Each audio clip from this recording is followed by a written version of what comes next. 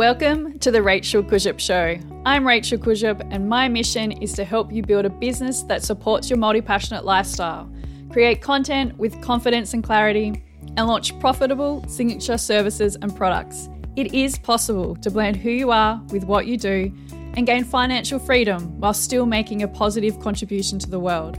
I've helped over 3,000 people across my workshops and programs become respected and successful leaders and creators in their community. I know you have big dreams for your business and life. So, are you ready to be seen and heard? In today's episode, I'll show you how to make it happen.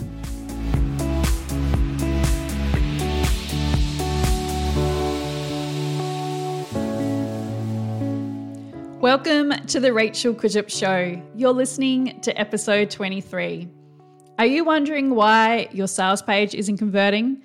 Today on the show, I'm sharing 5 elements that every sales page needs so that you can review your own sales page and make any tweaks and adjustments.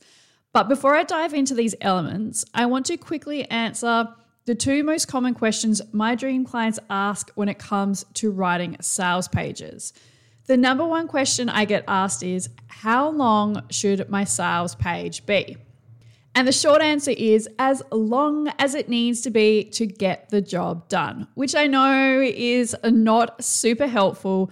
So let's quickly unpack what I mean by this. I know in the past there has been a huge push for really long sales pages like 3,000, 6,000 and 10,000 words. The reason behind this is that many business owners have fallen into a bro marketing trap without realizing it.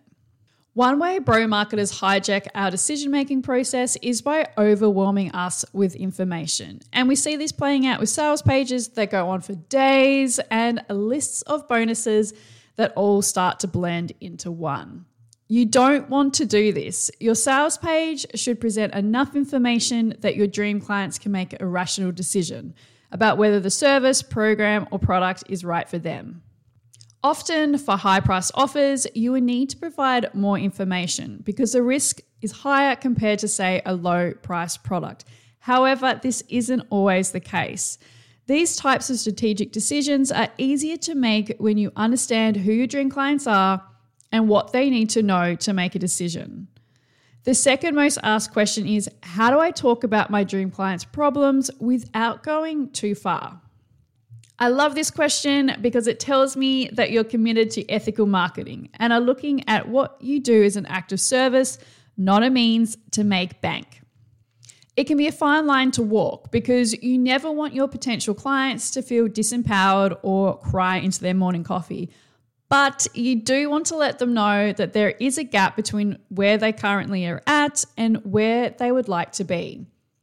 I recommend using specific examples to demonstrate you understand their current situation. For example, I know that my TCFM clients often cancel dinner plans because they receive an email at 6 p.m. from a nightmare client. So I say this.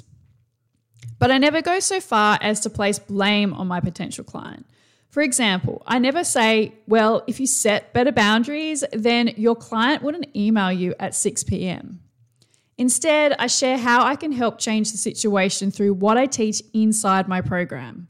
Again, using the same example, I could say something like, imagine not having to check your phone once during dinner because you know that your clients were able to log their requests through an online form.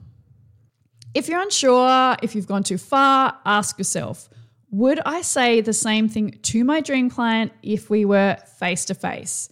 If you wouldn't, then change your copy so that it's more focused on their desired outcome and not on their current situation. Okay, let's look at these 5 elements. Element number 1, does your sales page have a strong narrative? You need to clearly show where your dream client is at and where they want to be and how your signature service will bridge the gap. Many sales pages feel thrown together and are lacking flow, consistency, and haven't made the potential client the hero of the journey. You should focus on the transformation your dream clients will go through, not just the features of your service, program, or product. Element number 2, does your sales page have social proof? What makes you qualified to do this work? And what results have your dream clients had since working with you? Having a dog and drinking coffee doesn't prove that you can do what you say you can.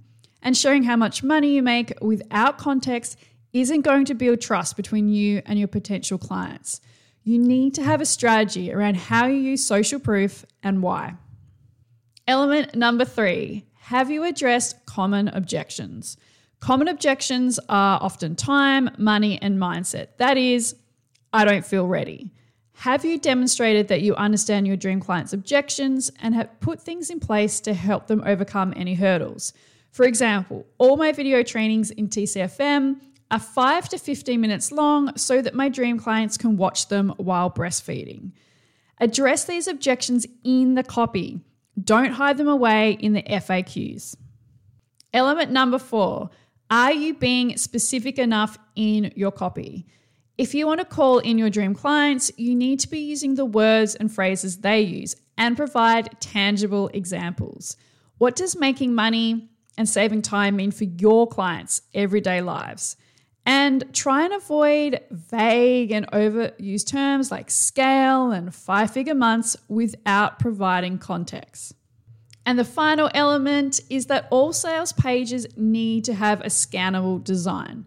Is your sales page easy to read and free from distractions? You should remove all pop-up boxes, sidebars, and external links, and use white space and block colors to allow the eye to rest. I always recommend using a mixture of headlines, subheads, paragraphs, and dot points. Again, making these creative decisions is easier to make when you're using data and insights to inform what you do. So there you have it, the 5 elements every sales page needs. Use what I've shared today to perform CPR on your own page. I'd love to support you to put all your sales and marketing strategies in place inside my 12-week coaching program, the Creative Freedom Method. TCFM is where I teach you how to find your niche, package up and launch your signature service, and create content that attracts your dream clients with ease. This Much Love program is currently undergoing some exciting changes. It's now a group program, but you still have one-on-one access to me, and I'm still reviewing all of your work. And I'm even in the process of updating all the video trainings and modules. If you'd love to be the first to know when the doors open on the new program in April and receive $500 off the program price, please sign up to the waitlist today. Head to rachelkwishup.com.au/TCFM to learn more, and I'll leave a link in the show notes.